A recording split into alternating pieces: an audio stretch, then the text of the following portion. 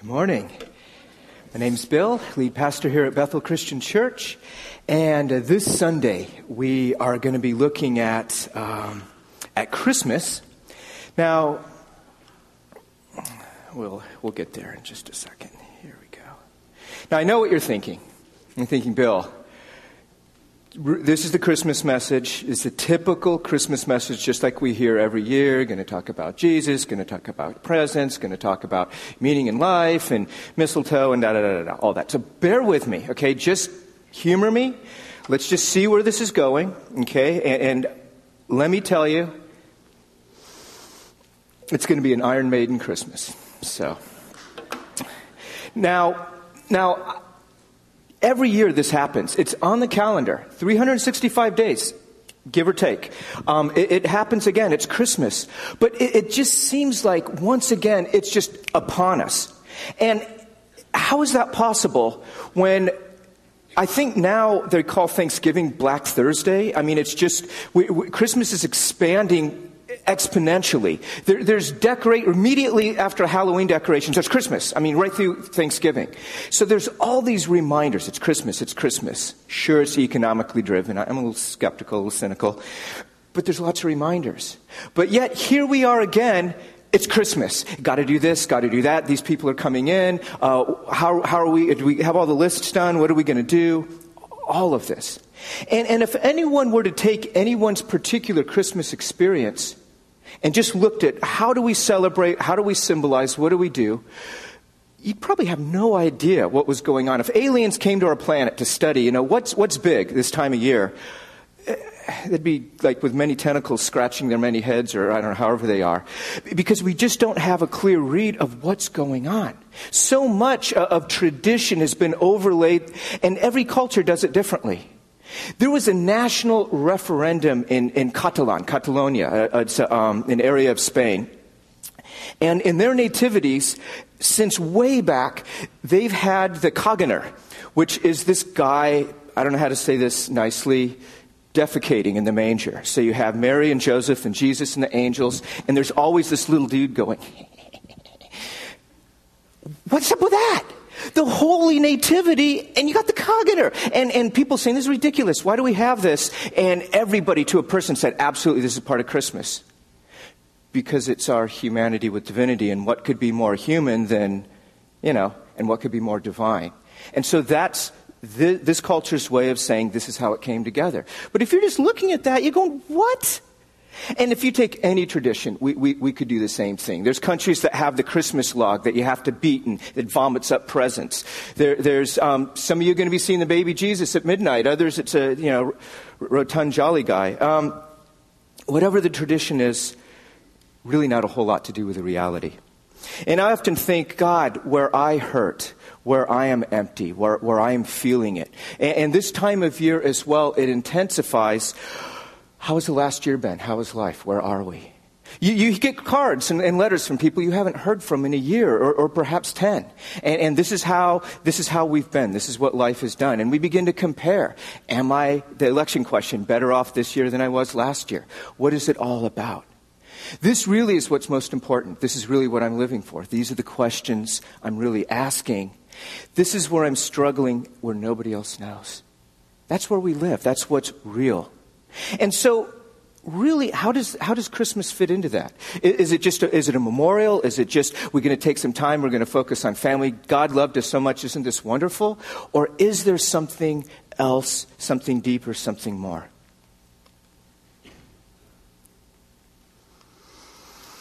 A rescue was planned from when it all went wrong.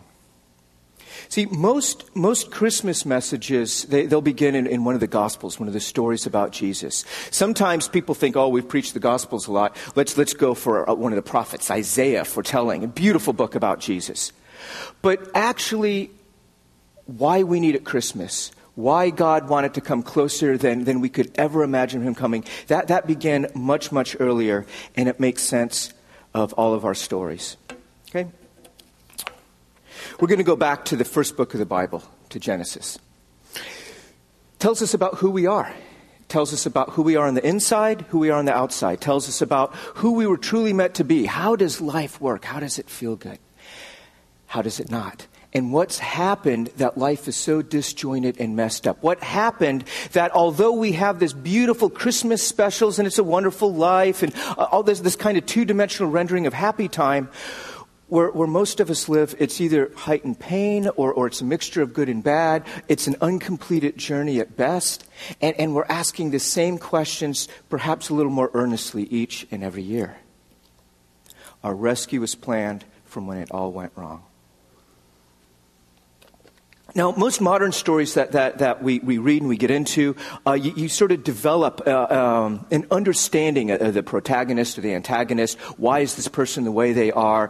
We can understand their faults and their failings. And it's kind of, we can see a real person in this. Well, the first story of our humanity, we have Adam, we have Eve, but there's no real ultimate personal details. It's told generally. And in fact, there's this character of the snake. There's an evil present, Satan, behind it. But they're also generic and general enough. It's so that we can all find our story in their story. In other words, the big question that we ask is, why does it hurt? Why is it hard? What went wrong? And so the very beginning of the book that deals with who we are, who God is, and how this fits together, deals with why it went wrong, how it went wrong. And as I said before, Genesis 1 and 2, that's creation. That gives us the big picture. Genesis 3, that's where we went our own way and messed it up. And the whole rest of the book, Genesis 4 to Revelation 22, that's our redemption. That's God coming near to us, disabusing us of all the false gods that we really should reject. There might be some of you right now asking these questions or wondering, I've got it all figured out. This is surely just a cultural expression. These are good, well-meaning people, and they're clinging to hope. Maybe it's this, maybe it's that. And we all have our ideas. Everybody here does. But what Christmas provides us is an opportunity to say what is real, what is satisfying, what is true. And an opportunity to discard all the false notions that we have of dead religion or trying us to get better or closer to God or anything. And we see the Christmas story is so far beyond anything that we could do. In my lostness, it gives me courage and it gives me hope. It says, and I just set up the story, I'm sure most of you are probably familiar with sort of the origins. With all genealogies, the book of Matthew begins with this huge genealogy. It's like, hey, read this book, and so-and-so begat so-and-so begat so-and-so begat so-and-so begat so-and-so begat so-and-so. Not a way to begin a bestseller or the story of the Lord of Glory. But it's saying this is a real person who really happened. And it goes all the way back to the progenitor of our race. Adam means dust, means dirt, means earth. Common. Came from earth and turning away from God returns to earth. And that's sort of the bookends of the story of our creation. Now it says that the snake was more crafty than any other animal. Now I have no idea what this means. I really can't really imagine it. But it's a sense of there was an immediate presence that they recognized. There's something weird going on. Snakes don't talk. What's up with this? And there's a larger story that's being worked out. And it says the woman saw that this fruit, the tree of the knowledge of good and evil, was desirable and desirable for wisdom. The word crafty, the word wisdom, it's the same thing. And so it's saying this God-given ability of let's fill out who we are and connect rightly to the world. One of the characters was bending it ever so slightly. One of them was saying, well, here's a natural desire. What's wrong with it? The problem is they did it on their terms outside of God. It wasn't open rebellion, but I think it's where all of us go. We all want to take God's place. Okay, I tell people, when they start complaining, I say, look, I'm in sales, not in management. Okay, I'm a preacher, right? It's another department. I can forward you, but it wasn't open rebellion. It was a desire to take God's place. I can judge what's right and wrong for me. You see, God created us for relationship. It's satisfying. It's real. And it was this innocent, childlike trust, just like with our children. It was trust. You don't have to understand how electricity works. Don't stick your finger in the socket. Okay, pretty simple stuff. Childlike trust. What I say is good. You can trust me. Now, we've learned the hard way who we can trust, who we can't. how much of us we can really show to others, and how much we can't for fear of being rejected. And we've worked out a compressed life. But how it was originally created was this freedom to be absolutely who you were. There was acceptance, there was intimacy, there was all of this. And there was just one stipulation: the tree of the knowledge of good and evil, full knowledge of everything. Don't eat that. Not now. Okay, God was growing them in faith, growing them in responsibility to be able to handle the fullness of life and deepening love. It doesn't make us for a few score years. It makes us for eternity. Okay, and that's what's going on. When we decided to go our own way, I don't need somebody else to tell me what's right and wrong. I can decide for myself what is right and what is wrong. I'm a law unto myself, captain of my own destiny. We took upon ourselves a burden we could never, ever handle. Immediately what happened? There was this awareness. And the people realized, Adam and Eve, they were never, ever made to handle this knowledge of God. Let the big guy do the heavy lifting. And so it was just this panic. It was a scrambling. It was a world they were never created to handle. What do I do with this knowledge? How do I use it? And none of us has handled it well since then. Certainly not Adam and Eve. It shows that this going apart from God, it's irrational. It's irrational. Their creator and all the images that are used, they're not literal. Okay, this is all metaphorical. It's a story of relationship. God walking in the cool of the day in the garden doesn't mean he has feet. What size shoes does God have? Right? Big shoes to fill. No, it's an image of intimacy and fellowship. And so all of these things were the first things that were felt. The man and the woman, naked, no walls, no barriers, completely free between them, between God. First thing they felt was shame. This is who I am. I'm embarrassed. There's differences. I got to cover them up. I'm scared. There's differences between me and God. Sewing clothes, that'll lead us stupid. But we do stupid things when we panic and we scramble. There's also fear in hiding. I did something wrong. I'm going to get it. I don't know what's going to happen. I've got to protect now. It's all about this scrambling, and so there's hiding. There was supposed to be intimacy, there's shame. There's supposed to be fellowship, now there's fear and hiding. And this is life as we know it. Our bodies, you know how nerves work? It's electrical impulse. It's actually chemical, but it creates an electrical, super, super small current going through us. That's how it works. Our skin conducts electricity. That's what lie detectors are based on. And our nerves conduct electricity. Small amounts. I was mowing the lawn. I may have used this story once. I was mowing the lawn, and the lawnmower was broken. The throttle just wouldn't stop. And so I thought, how to stop an engine? Kill the power. So I reached down to the spark plug, and I went to pull it. Anyone know where this story's going? How many volts do you think it would be? It's not 12. Yeah, you put 3 more zeros. Yeah, you're getting close. Anyway, this amount of electricity I was never designed to conduct. And so I did the most amazing dance ever. My hand grabbed on the lawnmower. I felt my muscles, tensing up, and the charge went right to my heart, and my heart started beating at, 90 hertz, 90 cycles a second. Like it would have been anyway. And I'm dancing. I can't let go, and I'm just flailing around like this fish. This lawnmower, I'm still mowing. Now it's not a straight line. And I'm just trying to let go. I'm like, just let go of that. Finally let go. Burn marks, panic, terror. I was never designed to conduct that much electricity. Okay? Otherwise, I would have gotten a job with Muni, because I'm a good conductor, right? Conductor. Thank you. It's my magnetic personality. I was never designed, and that's what happened. Spiritually, emotionally, relationally, we were never ever designed to handle this knowledge of good and evil. It's beyond us. It was childlike trust, which was vulnerable to be developed into this absolute, pure, perfect, connective relationship. We couldn't handle it. We went the other way. And now there's a wall. It's completely different. See, it's good and evil all mixed together. We talk about the evil in the world. How could evil things, like the events of the last few weeks, how could these things happen? But we forget it's not just 50 shades, it's a million shades of gray. That's the world in which we live. And all of us try to take the place of God, deciding what is right and what is wrong for us. We do what's right in our own eyes. Life as we know it. And so with good and evil mixed together, this is the story in which we find ourselves. Jesus, when asked this question, hey, God, why are we still here? In essence, this is what the people were asking. Why are we still here? So holy God, we're hurting. Can't God just fix it? Wave the magic wand? Done. And so he gave him a parable. He said, there was this landowner who had this huge, beautiful wheat field. And the next morning, one of his servants ran in and said, Master, an enemy has sown wheat in here. Shall we go and tear the wheat up? Or tear the weeds up, excuse me. And Jesus said, no, you might tear the wheat up as well. Let both grow to fruition, and it'll be absolutely apparent which is wheat and which is a weed.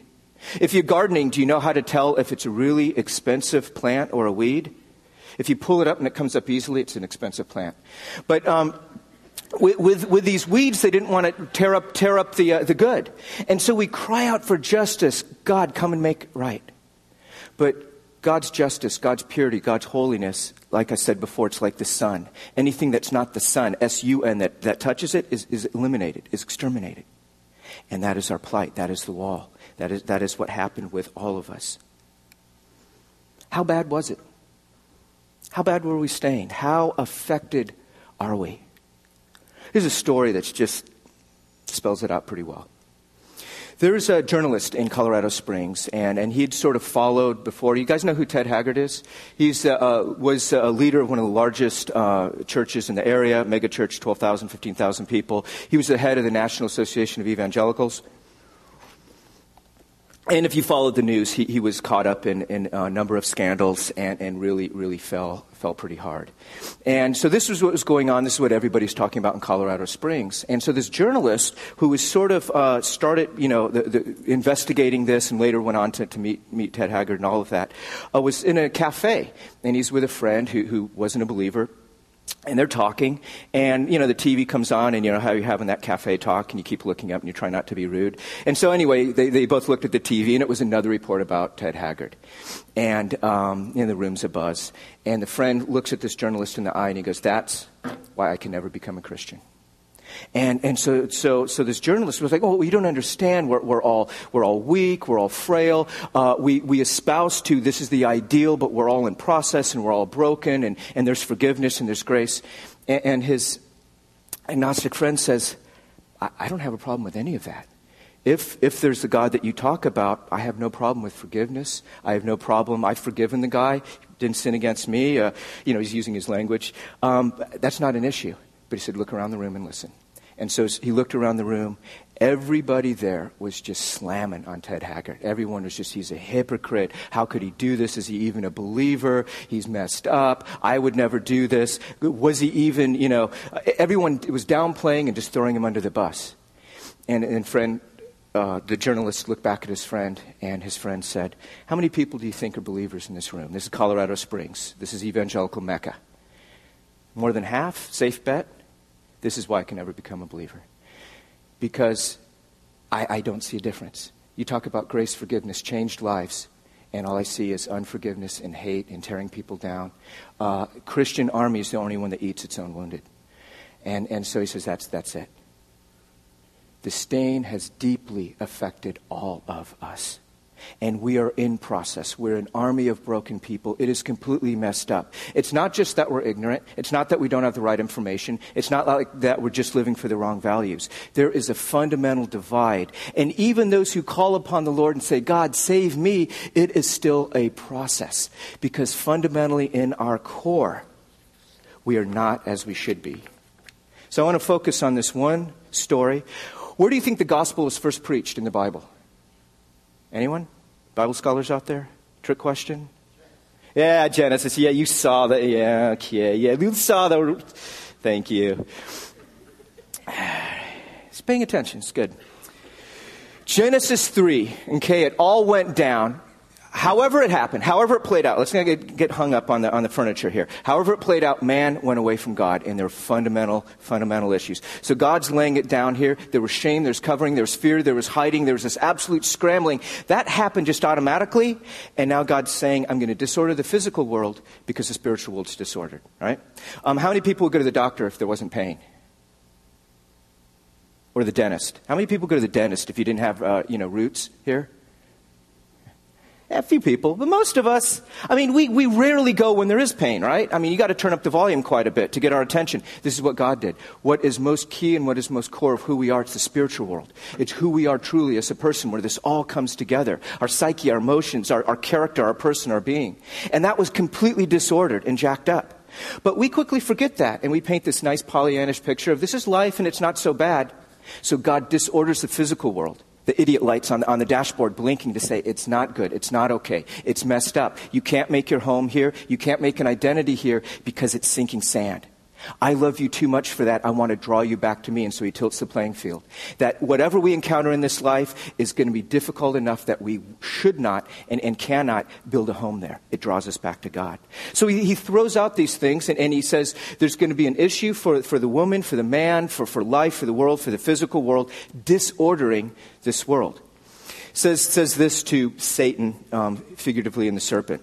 So the Lord God said to the serpent, because you've done this, cursed are you above all livestock and all wild animals. You will crawl on your belly and you'll eat dust all the days of your life. I will put enmity between you and the woman and between your offspring and hers. He will crush your head. Notice the change in singular, plural to singular. He will crush your head and you will strike his heel. Okay. God then goes on and lays out this thing for the woman, what's going on for the man and all that. We'll talk about that. Really quickly, though, curse on the snake. I don't think this is a Rudyard Kipling just so stories. You know, how did the elephant get his nose, or how did the giraffe, get his long neck? Like, how did the snake lose its legs or something? God's wiring the world in which we live that everything's going to be a reminder. And it said the Hebrew phrase to eat dust, it's sort of like what we would say perhaps maybe a few decades ago in racing. You're going to eat my dust. Defeat. It's literally what it means. So when the Hebrew uses this phrase, eat the dust, it means complete defeat. And so it's saying the snake is going to, how it conducts itself, is going to be a symbol that he's already been defeated. He's already eating dust. And this is a super powerful image for the Hebrew mindset. There's this verse in Isaiah that talks about how awesome it's going to be. This world sucks, but what God is doing and bringing it together, it's going to be great. And it's using terms from this world that we can understand. The lion and the lamb, they're going to lie down together and play. The snake, food is still going to be dust. Wait a minute, this is the perfect world. What's going on? We have a lion and a lamb. The youngest person's going to die at 100. The old, if somebody dies at 1,000, they'll say, gee, that sucks. It's not really talking about heaven. It's using what we understand of a good life and projecting it forward. But the snake doesn't get that. Even in this absolute, the way it's playing out, says the snake's still eating dust because it's a symbol of eternal defeat. Okay? Satan has been defeated. More on that. Okay, it talks about offspring here, and it's really difficult to translate because it's plural. Your descendants, your offspring, all of these people, but then it goes into singular. And so what God is saying is there's going to be everyone that follows after you in rebellion against God are going to be opposed to me. Naturally going to be opposed to me. Their heart is set against me. Blind to me, indifferent to me, and it's all about, I'm the vortex, I'm the gravity of my own world. All those that come after, woman and humanity, that's going to be also the same people that I've fallen in love with. That is the prize. Mentioned this when we were looking at Isaiah and also when we were looking at Daniel. Old-scale war, World War II, was easy to follow. You look at a map, you look at the color. Are we winning or are we losing? Well, is it more blue on the map or more red on the map or whatever? And people could follow it. Vietnam, Afghanistan, Iraq, others, nobody knows are we winning or are we losing because it's not a land matter, it's guerrilla warfare. And that's what the world in which we live in. You see, we often think of the enemy, these types of people, these types of sinners, the people that stand for this. They're the enemy, and we bear the standard of God, and we're on the right side, and they're on the wrong side. They're the enemy, these type of people, we're on the right side. All of us made ourselves enemies to God, all of us, equally. All of us deserve judgment upon us for going away from our Creator equally. And God loves all of us equally. God's coming after all of us. Absolutely amazing. The people are the prize. And then it says, strike and crush, it's the same word. What does a snake do? How does a snake attack? Strikes on the heel, right? And it's poison. Everyone knows that. It's the highest a snake can get, wherever the grass is. How do you kill a snake? You got to crush its head if it's a poisonous snake. Anybody ever kill a poisonous snake? Yeah, cool stuff, right? Chances are you probably used a hoe or a machete or something or shovel, chop the head off, pretty much, unless you got really fast hands and a death wish, or you're from Appalachia. Woo!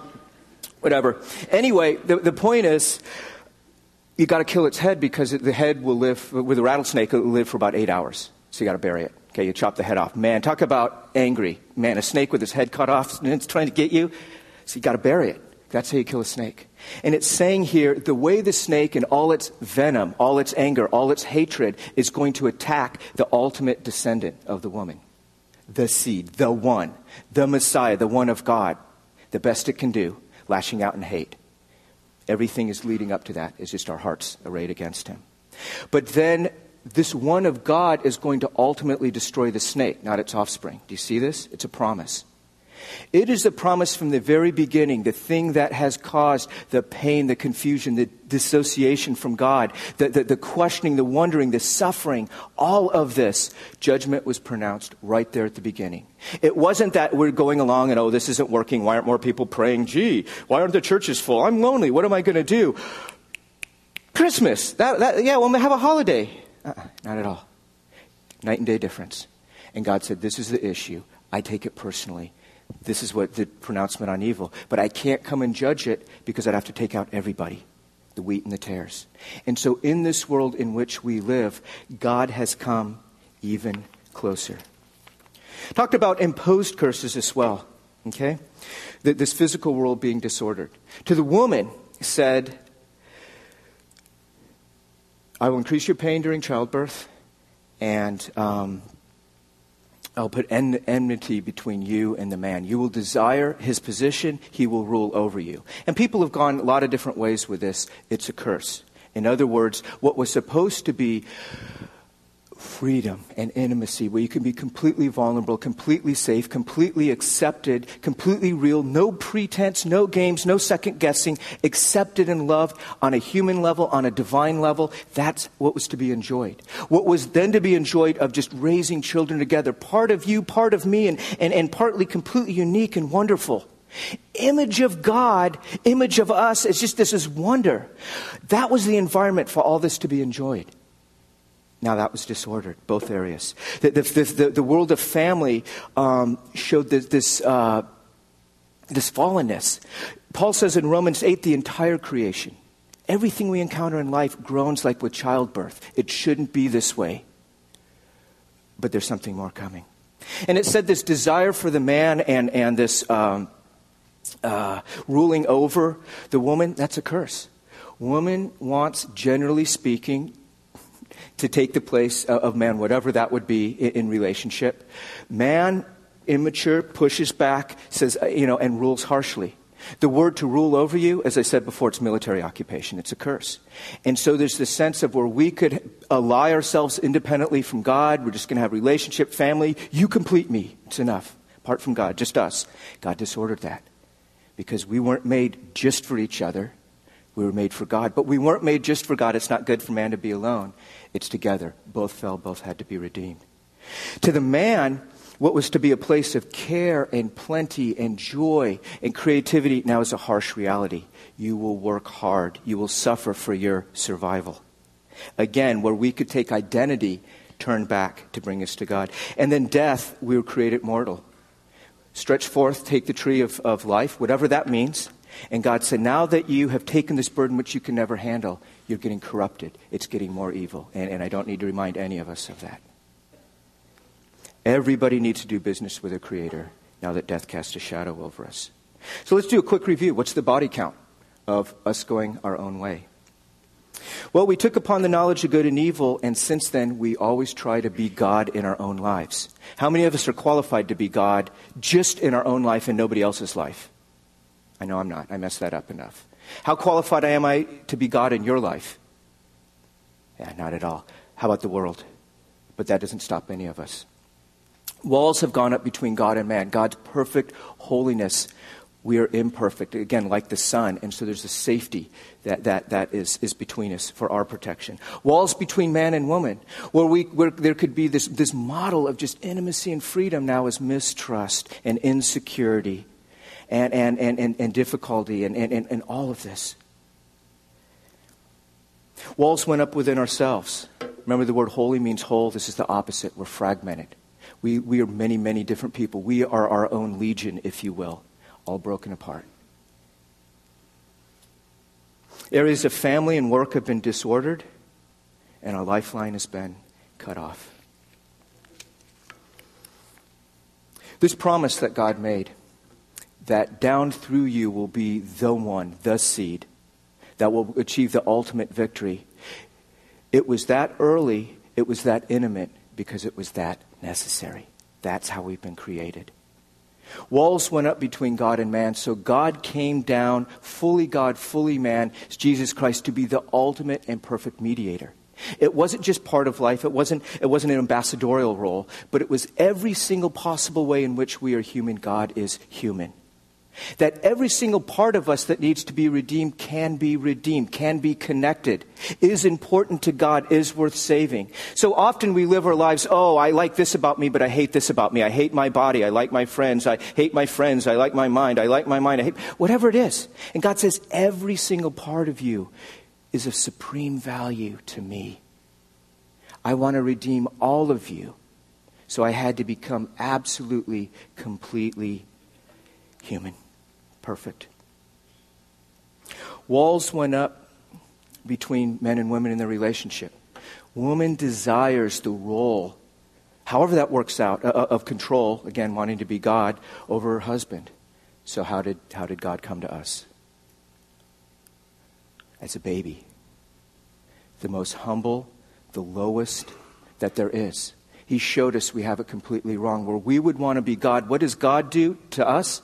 Flips it around completely, embraces humility, weakness, vulnerability, made himself completely dependent upon us. Divinity in diapers. Man rules harshly over woman. My rule, my way. My insecurities I can protect by making you change and accommodate to me, and I will do it with force. That's the word that's used. So how did God come to us? In the weakest, most helpless place possible, as a baby, to show us we've got it all wrong. It's not more control. It's not doing it better. It's not you will fear me because you respect me. It's surrender. And that is a lot more terrifying, because we have to deal with ourselves. And we have to deal with a God we think is distant, non-existent, indifferent, or he's going to get us. And what God showed us in coming as Christ, as an infant, as a baby, there is no length that he wouldn't go to rescue us, that we could accept him as this. We could know that he understands us. Where we worship power and force and control, he embraced weakness and vulnerability and trust. Childbirth, the area of family, is turned back. No independence. It's pain. There's something disordered. There's something not right here. There's fear. There's insecurity. Infant mortality is one of the greatest killers on this planet still. And it was through this very dangerous and painful childbirth that our Savior came. Played by his own rules. Didn't say, no, I'm going to do it differently. Did everything just as we did. See, now God had a body that can hurt and bleed and suffer and wonder and get tired, smell, could be held, could hold others. Now God would know the physical feeling of loss and betrayal and loneliness and weakness. Did he know it, knowing everything as God? But now he felt it with a real heart and a real mind and real relationship. Everything just as we did. The world was cursed, and he came part of the very world that was broken, that was frail, that was limited. God that could be anywhere, all present, now could only be in one place, and usually wrapped in a smelly diaper or a dirty tunic. God who could know everything chose not to use any of the powers of divinity now that he relates and gets to know people. What is the greatest image of fellowship in the final judgment? You did everything that I asked you to do. You had correct doctrine. You hated sinners better than anyone else. What is it?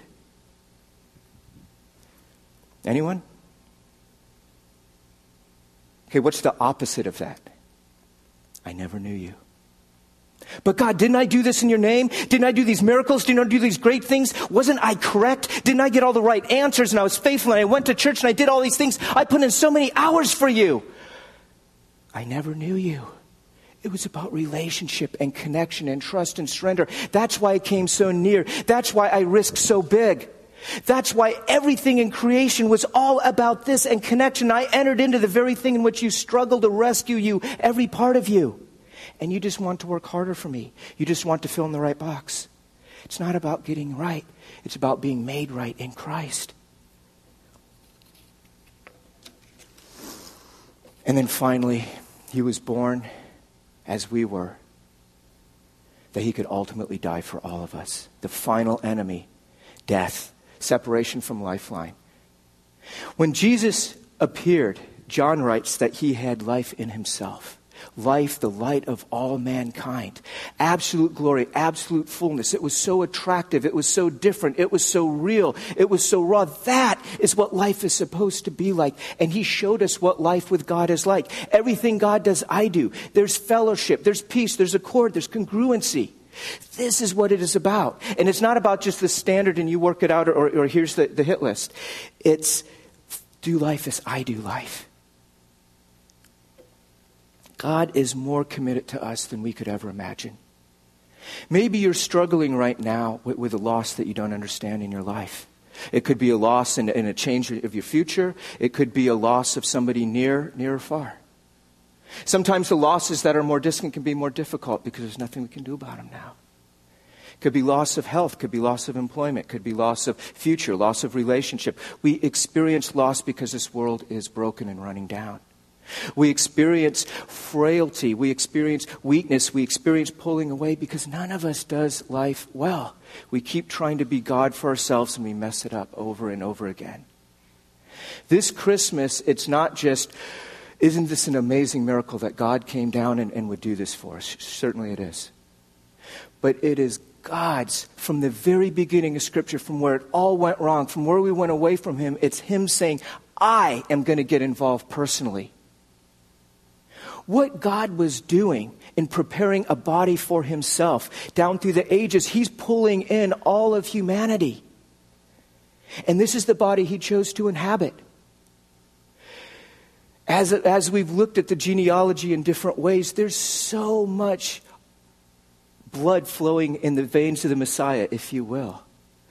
Blood of warriors, slaves, prostitutes, traitors, heroes, good people, bad people, all sorts of folks.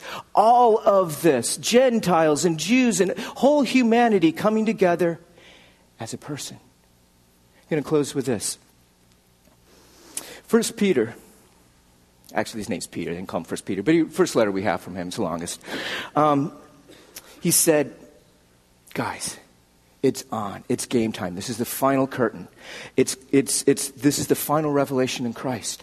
Before we had voices, we had epiphanies, we had the prophets, we had writing, we had all of these things, and we got it and we went our own way with it. So now the final revelation is this is God with skin on. This is what life is about. Follow me, connect with me. And it said, the final revelation of God's ultimate plan made before eternity past has now been revealed in Christ. Things that the angels long to look into. This is what Peter writes. And it's a sense of like there's this balcony of heaven and go, man, what's God doing down there? I don't know. Man, there's all this promise. And what do you think He's going to do? And the angels talking to each other. Okay, got humanity. I'm thinking He's going to show up as this flaming purple weasel. I think He's going to show up as just a whole, like a supernova, and everybody's going to fall down in terror. And angels are just, oh man, I still got my bracket going, okay? God's going to do it this way. He's going to do it that way. I don't think any angel, geniuses they are, in the presence of God as they are, could ever imagine this. Because you think about being bathed in God's glory. Gabriel shows up to announce John the Baptist to his dad. And he's telling him, and his dad's going, man, I just can't believe this. And he's like, dude, can you smell Yahweh coming off of me? I stand in His presence. I'm like just soaking up divinity. I'm announcing the plan, but not even I know what it is, okay? Believe, do this, connect with it. So the angels see this glory radiating in God and creation and all the universe and so much more than we could ever imagine and see. This is God's plan. He's going to take himself. All right, holiness, it's on. We're going to come with billions of angels in glory. And he's going to become one of them. One of those idiots. One of those bumblers that I always have to watch over. And God's got like legions of guardian angels, you know. I feel guilty because he has them all stationed to me. And there's other people that, God's plan in all of creation was to become one of them. One of them. Wow, that is brutal. I can't even imagine that. But that's cool. They're idiots. They didn't get it. They're always going their own way. He shows up in person, and then they get it, and he comes back up in glory, and everything's cool. And we're just going to wait for people to come on in. That's the plan. God's got it. That's good. That's good. So he goes down. The angels are announcing the birth. Who hears about it first? The poorest of the poor, the shepherds, who were raising sheep to perpetuate the sacrificial system because religion never brought people closer to God. Okay, it's a holding pattern. And then who heard about it as well? The riches of the rich, the magi, super powerful. And both ends come and say, this is our God, just like one of us, but not. And so he grows the whole life, the absolute, every wrong thing that we ever did was placed on him because he didn't do anything. So as our perfect representative, it was the justice we cry out for. Crucified, died, and buried. Our shame, our guilt, our fear, our hiding, our brokenness, our walls, our dysfunction, our insecurity, our selfishness, our ego, everywhere in which we are broken, all of that placed upon him and done away with. No condemnation.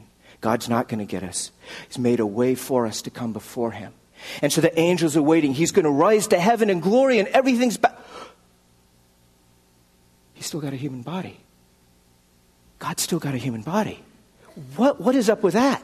The glory of the eternal God, because it says Jesus will return as he left, and that's just a way that we can understand it. We're all going to see it at the same time, and he will have this glorified body. Every single part of us important to God. Every single part of us inhabited by God. If you doubt whether God is for you, whether he's on your side, whether if he was there, if he knows, if he sees, if he cares, look to the cross. But before you look to the cross and the ultimate sacrifice, look to the incarnation, look to the manger. Because here we have the unlimited, eternally glorious God willingly choosing to limit himself that we could come into fellowship with him. And it was forever, because he wanted fellowship with us forever. Right where we went wrong, right where we needed him the most, that is where God promised our victory. The next time Satan reminds you of your past, remind him of his future. Death has been swallowed up in victory because of Christ. It is a real Savior who reaches real people. A real Savior who knew loneliness to come near when we were lonely. A real Savior who knew weakness to give his strength when we most need it. A real Savior who is perfectly holy, who in his mercy dispenses grace. A real Savior who shows what love is fully embodied, other-centered, spilling over, gracious, compassionate, full of life in itself. And this was only possible because every aspect of our humanity was filled out by God to represent us fully, to bring us to him. It's not a disjointed holiday. It's not just a reminder in busyness. It's not just jumping into the middle of the story. But from the very beginning, God has been walking trail of tears with us, bearing the cost in himself, that we could have relationship, fellowship, freedom, peace, live the life that he made us to live, share with him in creation, in loving and in redemption. Who's up for this? Thanks be to God. In my weakness, in my ignorance, in my sin, in my sitting down, in my blindness, he never gives up. He is patient, he is kind, he hopes all things, bears all things, believes all things. I often think that the purpose of my life is probably just to serve as a cautionary tale for others. But God thinks very, very differently for all of us because he is looking at eternity, passion and compassion. And that is spelled out right here and now. Let's pray. Lord God, as quickly as I want to run away from me and my problems, as quickly as I want to focus on the next thing that isn't happening or the busyness or what has to be done, I pray you would help all of us to sit with ourselves. Who we know we really are, where we really hurt, where we really bleed, where we don't have the answers, where we are afraid. And knowing that where we are most vulnerable and exposed, we feel the greatest our separation from you. You met us right there, fully, completely. And I pray, God, in whatever ways that we are struggling, that we would see your engagement, your commitment, your passionate coming near to us, your dogged pursuit, despite our best efforts to hide and pretend, to run away, to be somebody else. So great is your love. So great is your knowledge.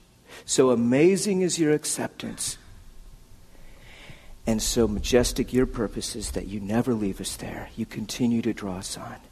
Give us the courage to trust you more this year. Give us the humility to receive you more as a child, to respond to you likewise. And give us the grace, God, to accept ourselves and one another as you have. And the holy ambition and calling to be more like you because of you. Life in itself, your greatest gift. In Christ's name we pray. Amen.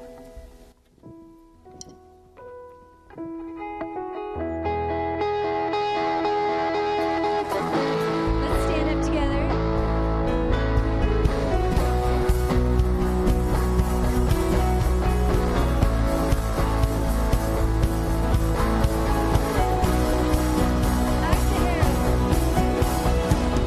The herald angels sing, glory to the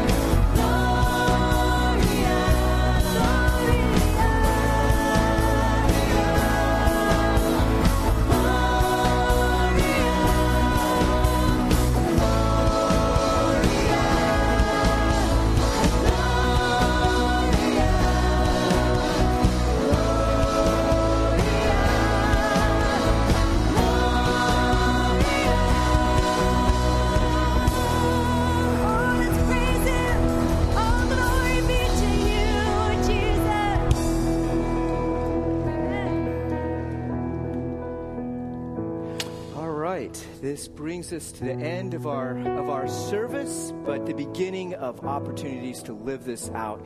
If there is anything that you would want prayer for today or this week or through the holidays, I'd like to invite our prayer counselors down. They'll meet with you here, pray about anything that you would like. If you'd like to find out more about who we are and how to get involved, there's people on those couches back there, the living room, that would love to talk with you. If there is anything that you would like to discuss about faith or God or what is this or anything, any of us here would love to meet with you, talk with you now or later, for longer, whatever it is. And know in all of this that with the lights and the traditions and the festivities, with perhaps what might be for many a heightened sense of the changes this year, of loss, of maybe vulnerability, there is a God who has come nearer, who loves us more passionately, who bears with us in all seasons of life, and who meets us in every single part of reality, showing us again there is no length that he won't go to present the fullness of his love to us in a way that we can get and receive. While today is still the day, why there's an opportunity to receive him, to receive salvation. Please talk with us. Please pray with us. Stay around. We'd love to get to know you more. Again, we have our 2 Christmas Eve services. They're identical to each other, but different. 6:30 tonight and 10 o'clock, both candlelight services. See you there. Take care and God bless. Sorry. One more thing. I apologize. On the table back there, we have cards to the families of all the victims of Newtown. If you would like to write anything, encouragement, prayers, wishes, anything, please do so. A tangible outpouring of love in addition with our prayers. Thank you.